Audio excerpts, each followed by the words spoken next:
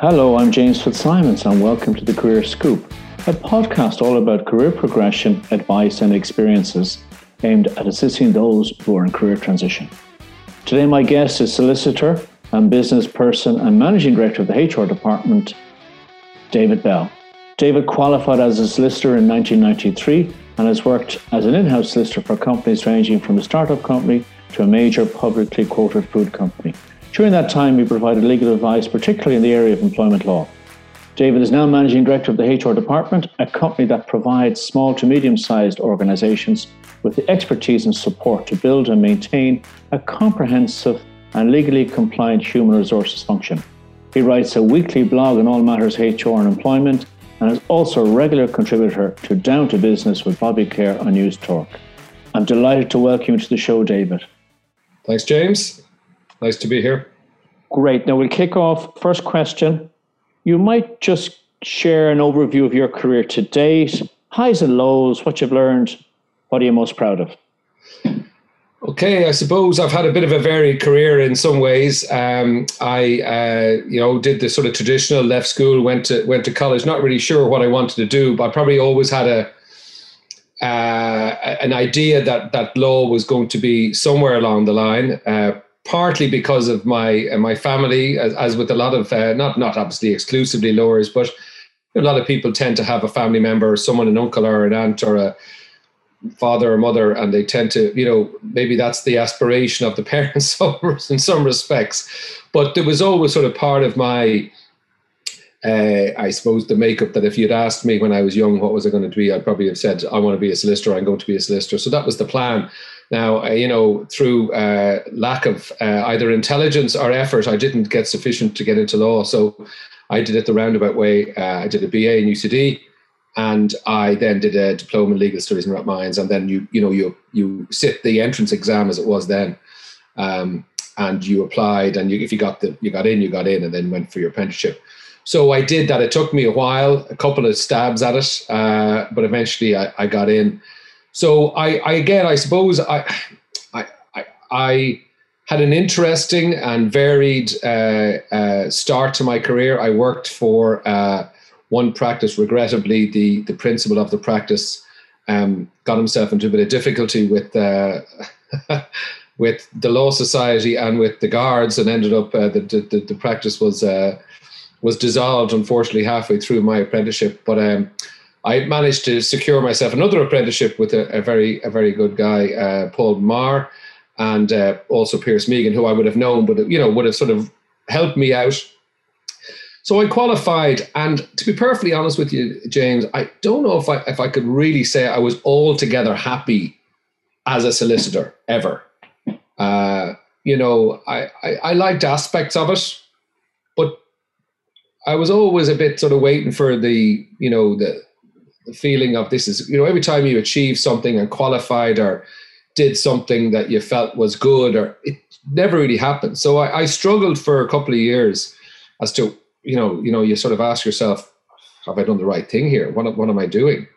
And I was fortunate in the sense that I had an opportunity arose to join a small company as an in-house solicitor, which not something, this is back in the 90s. There wasn't that many. I mean, obviously the banks, some of the insurance companies, some of the bigger companies, PLCs, would have had in-house solicitors, but there wasn't that many. And so it was a relatively new thing, certainly to me. But I thought that was much better. It was much broader. You had one client, ostensibly, was your employer. But you got to do a whole raft of things. But, you weren't dealing with multiple clients, trying to plumose them and keep them all happy. You just had one. So I found that very useful. And that's the path I took. That was in, as I said, the early 90s, not maybe 96, mid-90s. And then I went to work for a large private company, Ted Castle Oil, as an in-house solicitor, and then ultimately Greencore Group as a part of the Secretariat Department based in head office, which would have been as a solicitor. My boss is a solicitor, and then when she was promoted to company secretary, they wanted someone to take her place. So that was my legal career. And I stayed with them. And I, worked away. I was an employee. I was a solicitor. So I was sort of being able to do two things. And again, I suppose, I started to think about what is the future? And as I was looking down the road, and there was obviously a possible career path within those big companies, or moving as people do, and that's common enough. But again, sort of out of left field, I started to think about developing, because every time I'd done the in-house role, particularly for companies who hadn't had one before, after a period of time, you could get it running relatively, once you've done the initial work, you could possibly turn into a part-time job, if that makes sense. So once you've done all the initial review of all the contracts and your insurance policies and your leases, and you've managed a lot of the heavy lifting in the early couple of years, I felt that, it's something that you could do. So I thought to myself, if I could do it for more than one person and really create it into a sort of a consultancy business. So that's what I started to think about. And that ultimately led me to take over this company called the HR department, which was much more employment focused, because a lot of the people I spoke to about the in-house lawyer possibility always came back to employment as being the one that they really struggled with, and that they found themselves having great difficulty with. So you would have, were you married, had you a mortgage, and then you decided to jump off the cliff to set up a business? I'll tell you what, I was not only very unsolicitor-like in that sense. So can you bring us through your thinking and the It's funny, I was married. I had just had my second child. So I was going along, and I suppose I was following what one might consider a sort of traditional path, albeit I had broken from practice into this corporate world. But, I was going along. I was happy enough.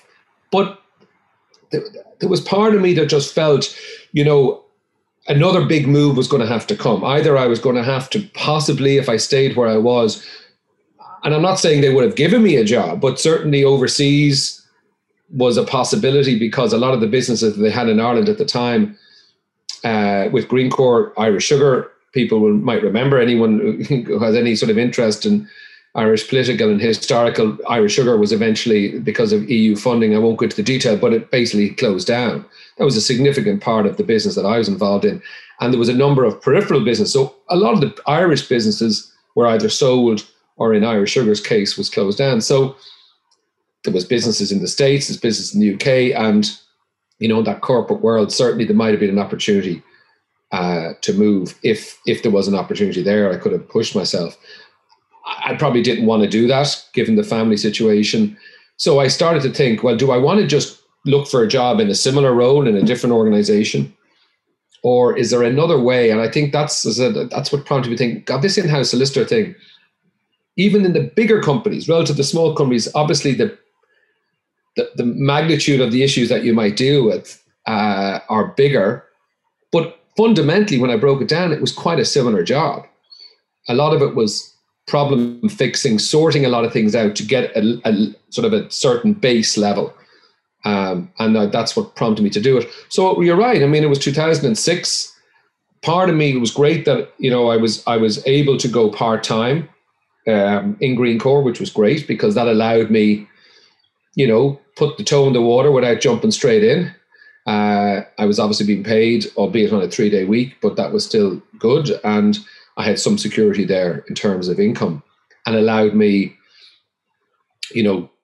try and develop this business. And that's pretty much what I did. I worked for 4 years part-time till about 2010, when, we all know what it was like around then. But I felt there was enough momentum in the business to justify going full-time at it. So that's what I did. So I was very, very fortunate that both I was, able to go part-time.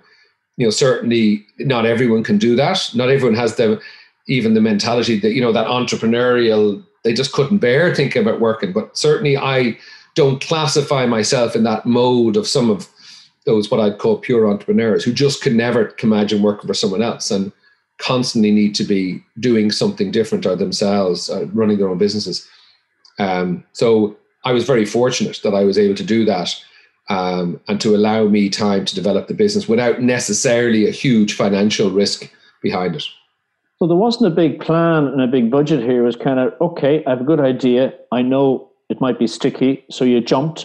And tell us now the journey since then, and you must be supporting a range of people, a range of businesses, and what's that like? Yeah, well, initially, just I suppose to take a slight step back, the name of the company is the HR department, which was great. Now it was part of another business.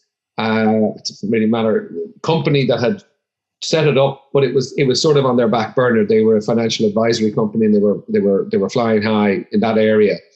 So this business was sort of there, and I had a number of dealings with them, and in my discussions with them about the idea of an in-house solicitors option consultancy, someone said to me, we've a business called the HR department, and it sounds very like what you do or you're planning to do, but it's in employment. So both that and the fact that a lot of the feedback I got from potential clients, I said, look, this sounds like, the perfect match. They've got the business.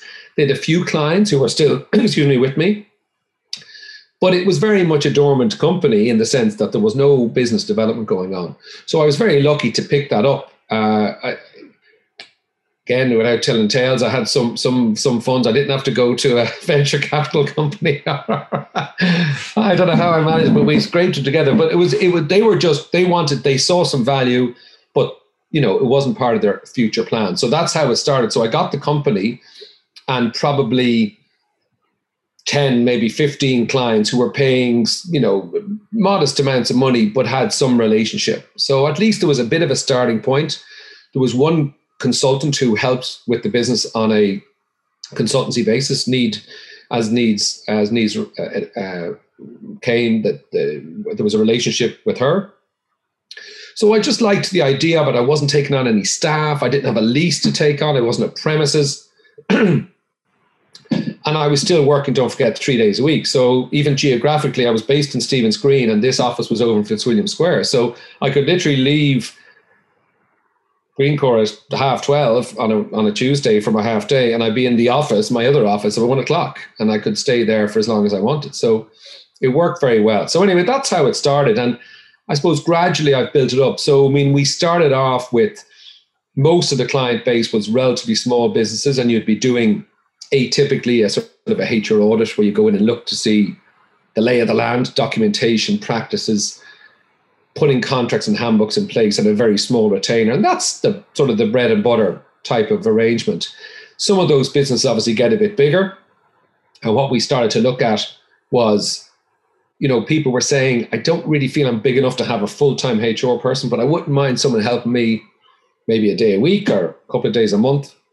And that's how that developed. And that has probably been the main development for me in terms of the business. And I now have four consultants nearly in businesses full-time, for want of a better word, and then one who does project work for me as and when required. And that could be everything from helping with recruitment to do performance reviews.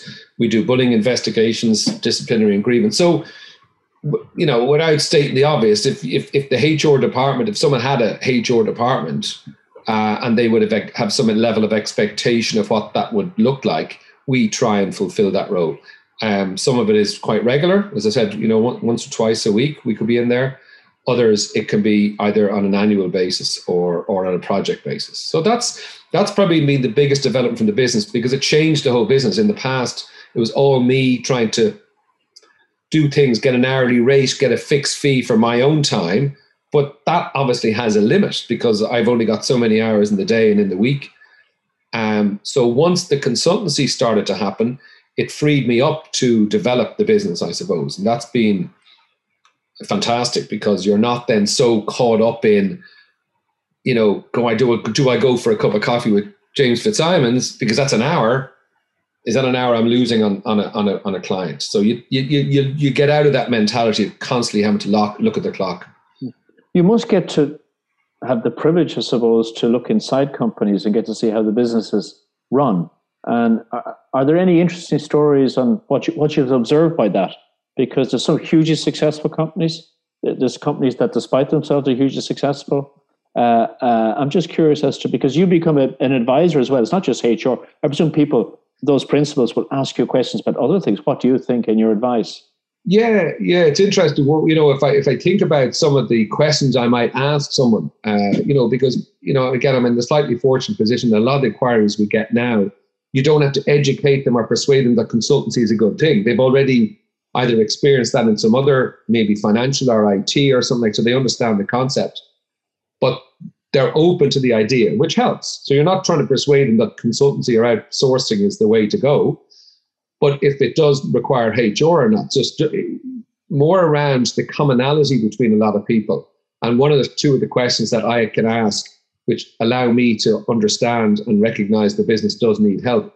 One of the classics is the new starter. And with your background, you might be horrified to think that this could happen, and still does regularly, is someone that just arrives on a Monday or Tuesday morning and is down at reception and is all excited because they're about to start their new job. And the email goes round the company to say, David Bell is downstairs in reception and he's starting today. And there's absolute pandemonium. And I'm not saying that it's, but it's amazing how common a version of this is, you know, to the extent that where are they going to, like, you know, some people are very on top of it, but a lot of them aren't. And especially with people who don't have any structure around how they hire. And I've literally had people sort of running down the stairs saying, oh, you know, come on, we'll go out for a cup of coffee. I'll have a chat. And they take them out for 2 hours whilst, you know, the IT guy is getting the laptop ready. Now, you know, and that is, it's amazing how many times I tell that story and I have people nodding at me in a meeting. And that indicates to me, okay, it's not to be critical of them. That happens. But that's a fairly fundamental issue because, you know, I think if, you know, and a lot of times, you'd know about this from your own experiences and your own business, you know, they talk about first impressions. And a lot of people actually start a job and go, okay, you know, mentally I'm gone in could be 3 or 4 years time, but there's just something. I'm not saying you have to have everything perfect, and I know people are skeptical of onboarding and all of these American expressions, but there's a lot of value to, you know, if you think of the individual, and people have to think back to when they got their first job or they went for an interview. You know, these days interviews, I mean, they're phenomenally scientific in some ways. And perhaps you and I grew up in an environment where they were a bit more relaxed and a bit less structured and, you know, this sort of instinctive type of hiring. Nowadays, it's not like that. In my view, when we see it, there's still a bit of the gut feel, but you know, there's a huge amount of effort on both sides goes into hiring people. And to think that you can do all that and then not be ready for that person or people to come in, it just doesn't. And, you know, a lot of times, as you know, it's the company are selling themselves. You know, if it's a competitive industry, it's very often the company who is trying to persuade someone to join. And, you know, I think you need to get it right. So they're the sort of things that we'd start off with. That's a sort of a classic one. And as I said, I often get, I mean, there's other things like, you know, we talk about policies and I'll reference a policy. So, you know, I presume you have your disciplinary and you just get these blank faces and they're like, they just know, you know, so how they've managed some issues in the past, perhaps, you know, I always, again, sort of half jokingly say, there's no point ringing me at 11 o'clock on a Tuesday, say, I think I've just fired someone. You know, it's not exactly, it's like, oh, okay, well, you know, what am I supposed to do now, sort of thing. So you do get people who still operate in that type of, they sort of shoot first and think later, and then they want someone to fix it, but, you know, it's rarely fixable, let's be honest. So there's a few of those type of things that I will ask, knowing probably 90% of the time I know the answer, but they're very common between a lot of my clients. That's just the way they operate. So you have to be inventive and creative and be a listener and be gently nudging people in the right direction. Because some people, in my experience, they just don't know because they're focused on driving the business. And there's no malice in it in that sense. It's maybe disorganization. So that's interesting. So out of curiosity, what type of, when you recruit people or you see your clients recruiting people, is there a cohort of skill sets or human qualities? Forget about that, their ability to do the job, qualification, experience. I'm just thinking about that human. Yeah, I have to say maybe because of my own background. It's not like I did 55 jobs. I don't want to sort of suggest that I'm some sort of but I think the path I took. I think if people have not jumped around too much, I'm not saying that they've done a job for 6 months, but I think maybe having done something a bit different to what they're doing, if that makes sense. So even I found. And it's something I'll say too. If I was talking to a 24-year-old me or a newly qualified solicitor or someone who's looking to, if possible, if their firm is big enough, I'd always suggest that they try and do some sort of 6 months in a company, in a client.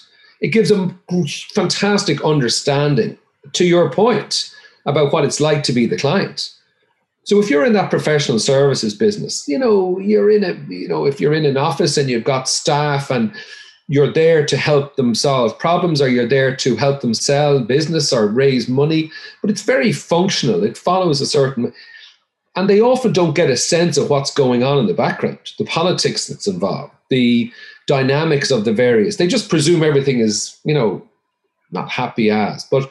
So I always think that was a really good help for me to work as a client of a law firm, to be the person, because when I worked in-house, we still had outsourced, we had outside solicitors, but you had to filter a lot of information both in and back to your managers.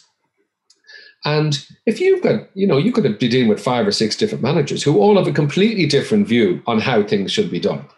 So I think that would be, if someone has, certainly if I was looking at solicitors, I think that's a really good thing, or an accountant, someone like that. And a lot of people have started to think like that, maybe get a secondment in a business. And as I said, I like to sort of, not to have sort of chop and change and dissatisfaction or uncertainty, but if they have tried a different path, not necessarily, everything has just followed a path and that they've ticked along the way, that there's somewhere along the line they might have deviated and tried something. That's just the way I not exclusive to that, but that's something I like to look out for. That's cool. And how about networking? What do you want to share with our listeners, what you understand by networking? Yeah, it's funny. Again, I suppose the traditional networker, going along to business networks is, I've done it, and I with some success. I've joined more formal, but I think, I am a believer in reaching out. I mean, not asking for favors, but staying in contact with people that you've been, you've known. And one area where again, someone I don't know what it was said to me, but my dad was a great volunteer, for want of a better expression. Every committee that came up, he seemed to be on. And as a child, I was very aware of it.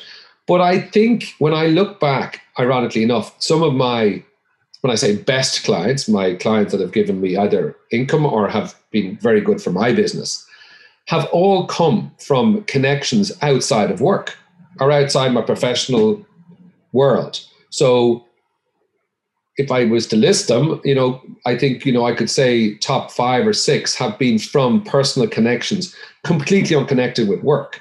So they're not a business network or a chamber or an association. They've come from being on a union committee or a school committee or the tennis committee, something that, you just don't think, and you're not there to do business. You're not there to promote your business. But I suppose people see a certain element to it. There's a bit of trust built up. You're doing something voluntary that doesn't get paid for, and there's a bit of goodwill. And it's something I never would have thought of and it's it has to be in a job. And I wouldn't go in with the intention of getting business, but I think that's why it works so well. Because you are there on a voluntary basis. So to that 22-year-old graduate now, or that legal graduate or legal qualifier, COVID is here. It's hard to get out. What would you say to them?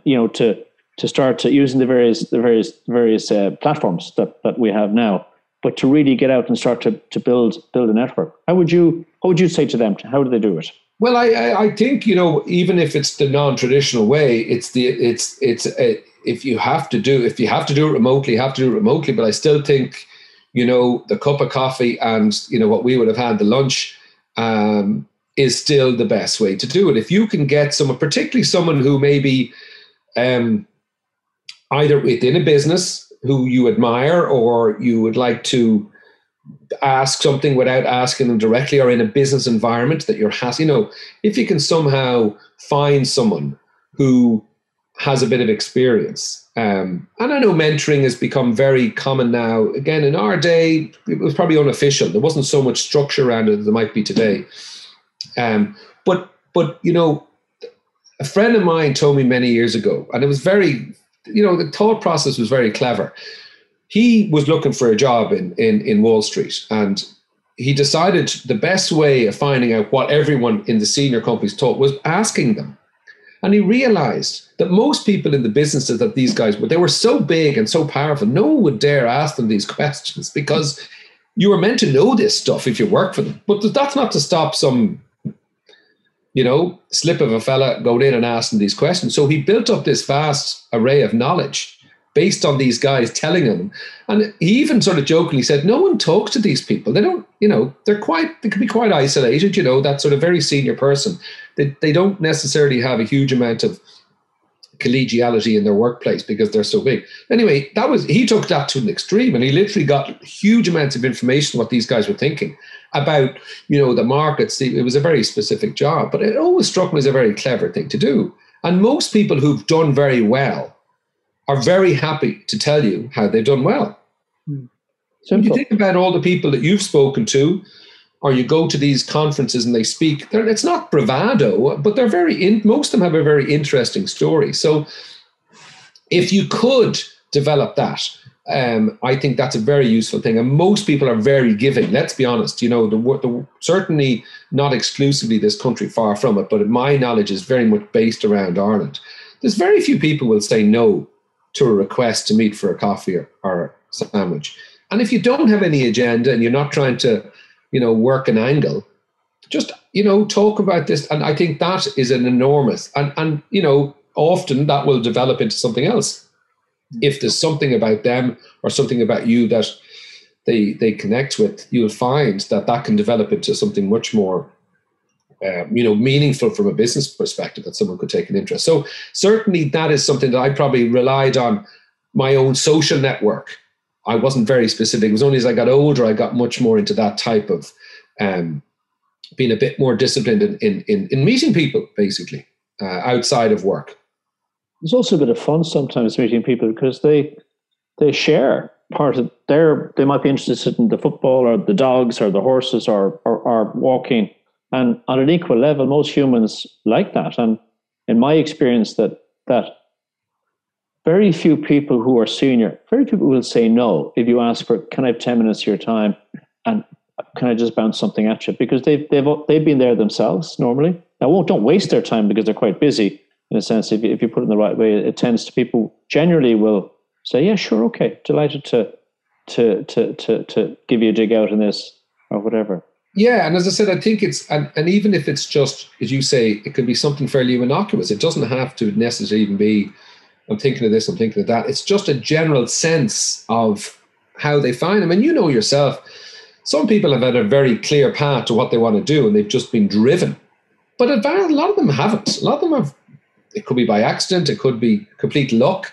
They found themselves, in a business that they happen to know someone who got involved. There's so many different ways that people have been, inverted commas, successful. And that could be just, it doesn't necessarily mean financially, but just in life. And there's also a huge amount of people out there who are very successful in so many ways that no one knows about.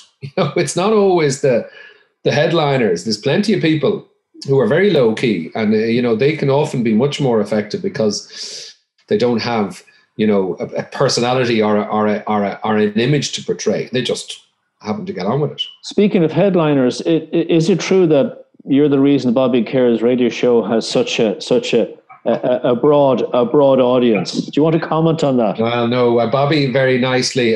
We shared an alma mater, and when I was president of the union, we had been asking, I suppose, non-school people, I suppose that's a very laborious way of saying it, people who hadn't gotten up, asked pupils to speak, and it had been great success. We had some really good, but I was present that year, and I was, one of the things I wanted to do was to get someone from the school to speak. And at the time, Bobby was working away. He was obviously involved in Insomnia, but he was also on the Dragon's Den, and he always had a bit of, he was a few years ahead of me in school, but I always remembered him as a very gregarious, very nice fella. And anyway, long story short, I managed to get an email from him, and I approached him, and he immediately said yes. And then he spoke at my lunch, and it was a great success. And sure, look, he was fantastic. He even brought as I said, most of the time you ask these people along and they come to the lunch and it's all, he brought a table. He took a table, and not only did he not charge me, obviously he did it voluntarily, but he also brought a whole table with him. So anyway, he was great success, and I just kept in touch with him. Talking, and there's a sort of guy, I mean, he very successful, but very, very interesting fellow. So I just kept in touch with him. And then when he started to do Newstalk a bit more regularly, because he knew what I did, and he just, that's how I got involved. So it was great. I've done quite a bit with him.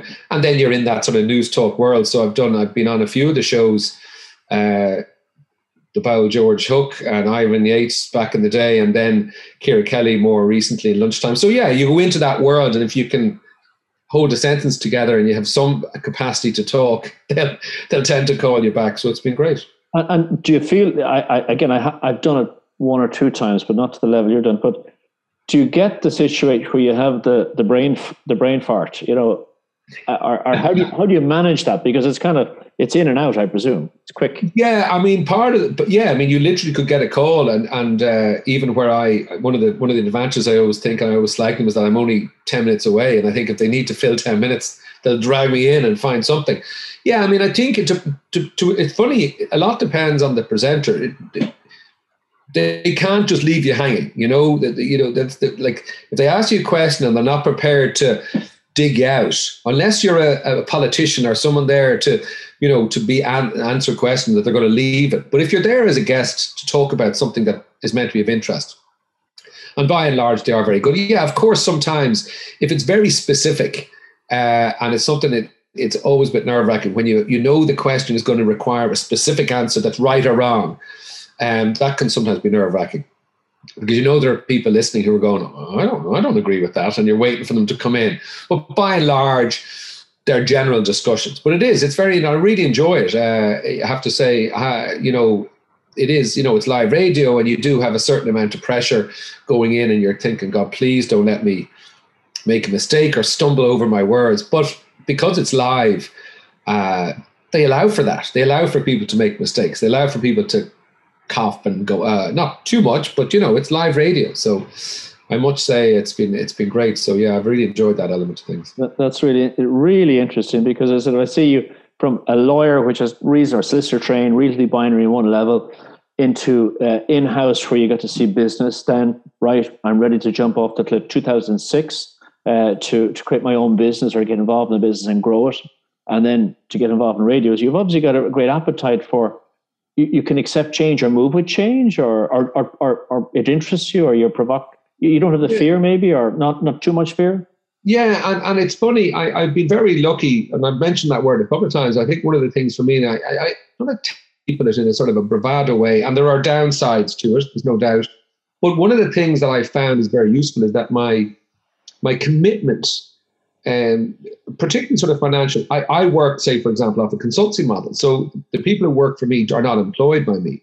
And just by way of explanation, it's not that I'm trying to, exploit in any way. They don't require full-time employment. A lot of them have their own businesses, and they want to work on the ground in a business, and they don't really want to be developing a business. They just react to it.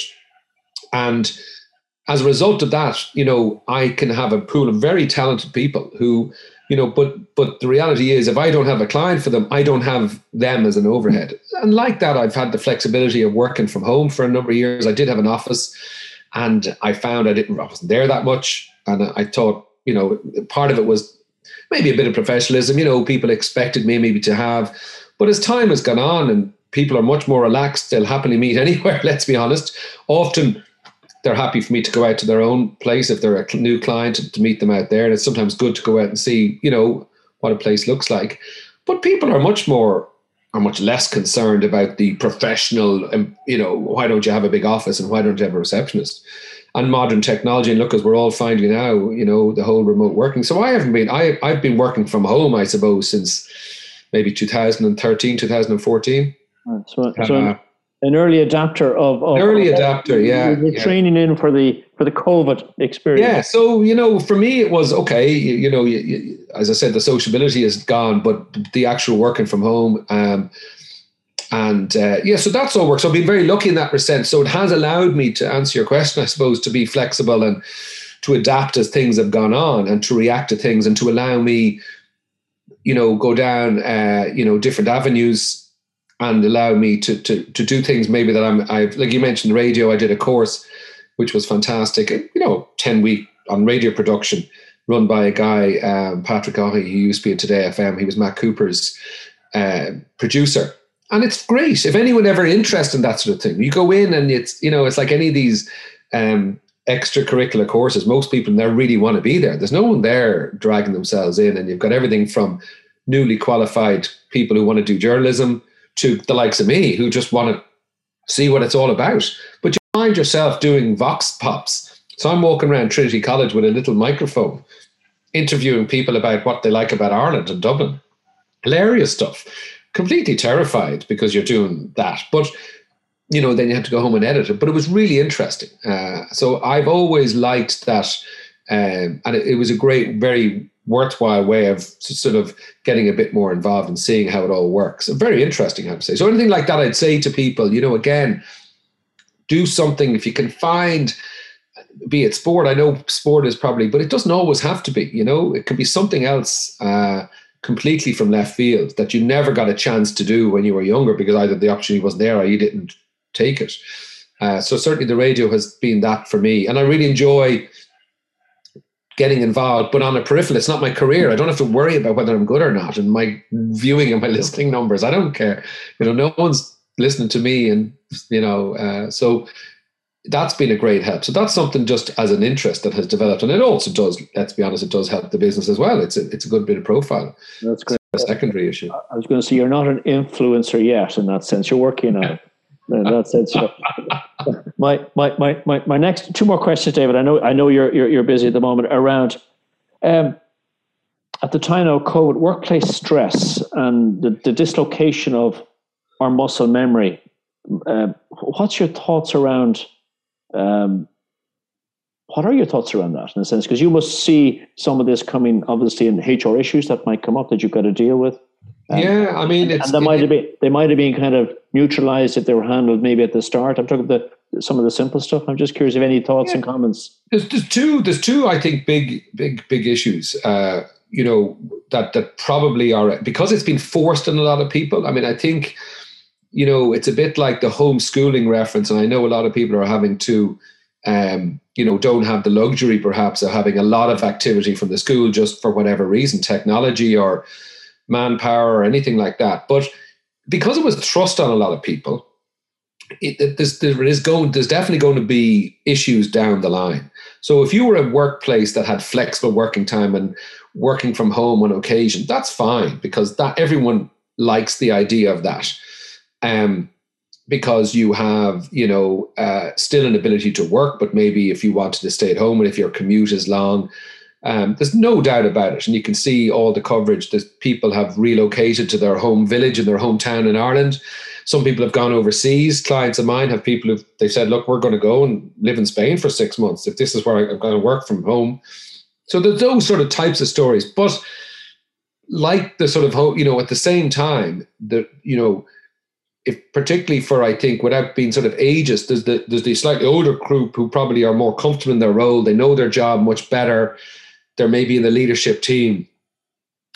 Provided they've got a secure place to work, it's probably a bit of a relief. But if you're that other cohort, and not again exclusively, but if you're starting a job or you're new into a job and you're trying to find yourself, find your place, there's a big gap there. If one remembers when you worked yourself and when I worked, the ability to go into someone's office, have a chat with them, ask them about something, ask them about someone else, have a coffee with them, all of those normal day-to-day things are gone. And I know people are starting to try and have these breakout sessions where, people on the same team go and literally have a Zoom call like this, but they have a chat about something other than work.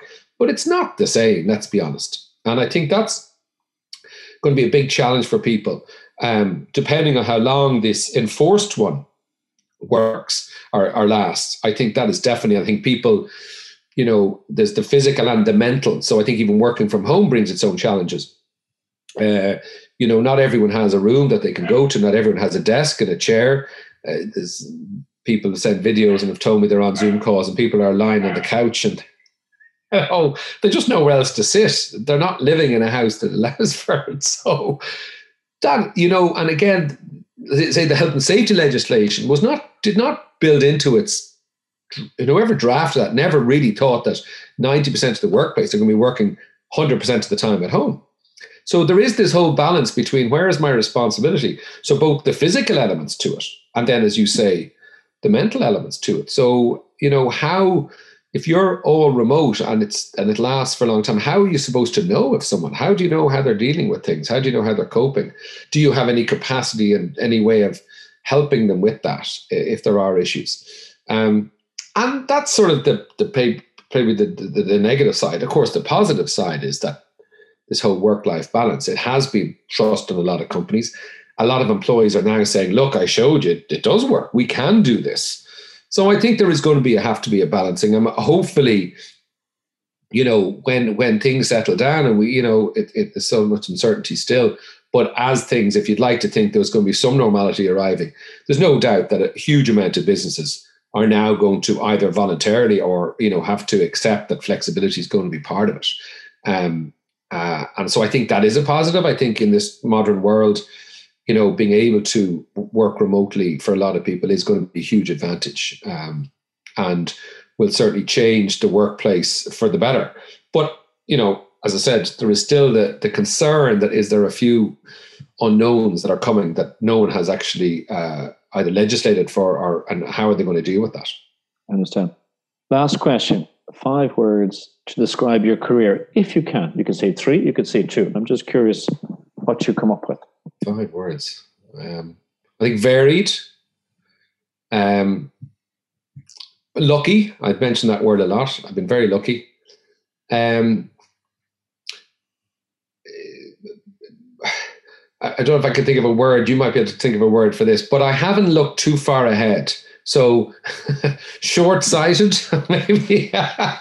Comfortable in your own space, maybe. Comfortable in my own space. I mean, adaptable. I've adapted often through circumstances, but I don't look too far ahead. I don't worry too much about what's coming, and I let fate take a hand to some extent. And I think, connections. I think I've done,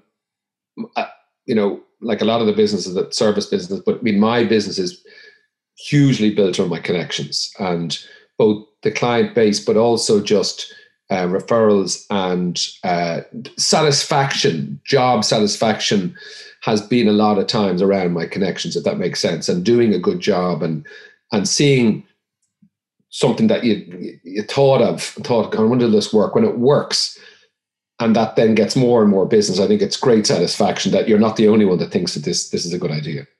That's great. Satisfaction is a great way to finish, because so when you get out of bed in the morning, you're ready to go. There's a bit of stuff to happen in that sense. David, I really appreciate your time. I'm sure the listeners will get some great inputs and insights to you sharing your story today. I'd like to thank you very much for coming on the show today. Pleasure, James. Thank you very much. Thank you for listening to the Career Scoop, brought to you by Elevate Career Advice and Elevate Executive Selection, Dublin and Bermuda. I'm James Fitzsimons, and I hope you've enjoyed listening.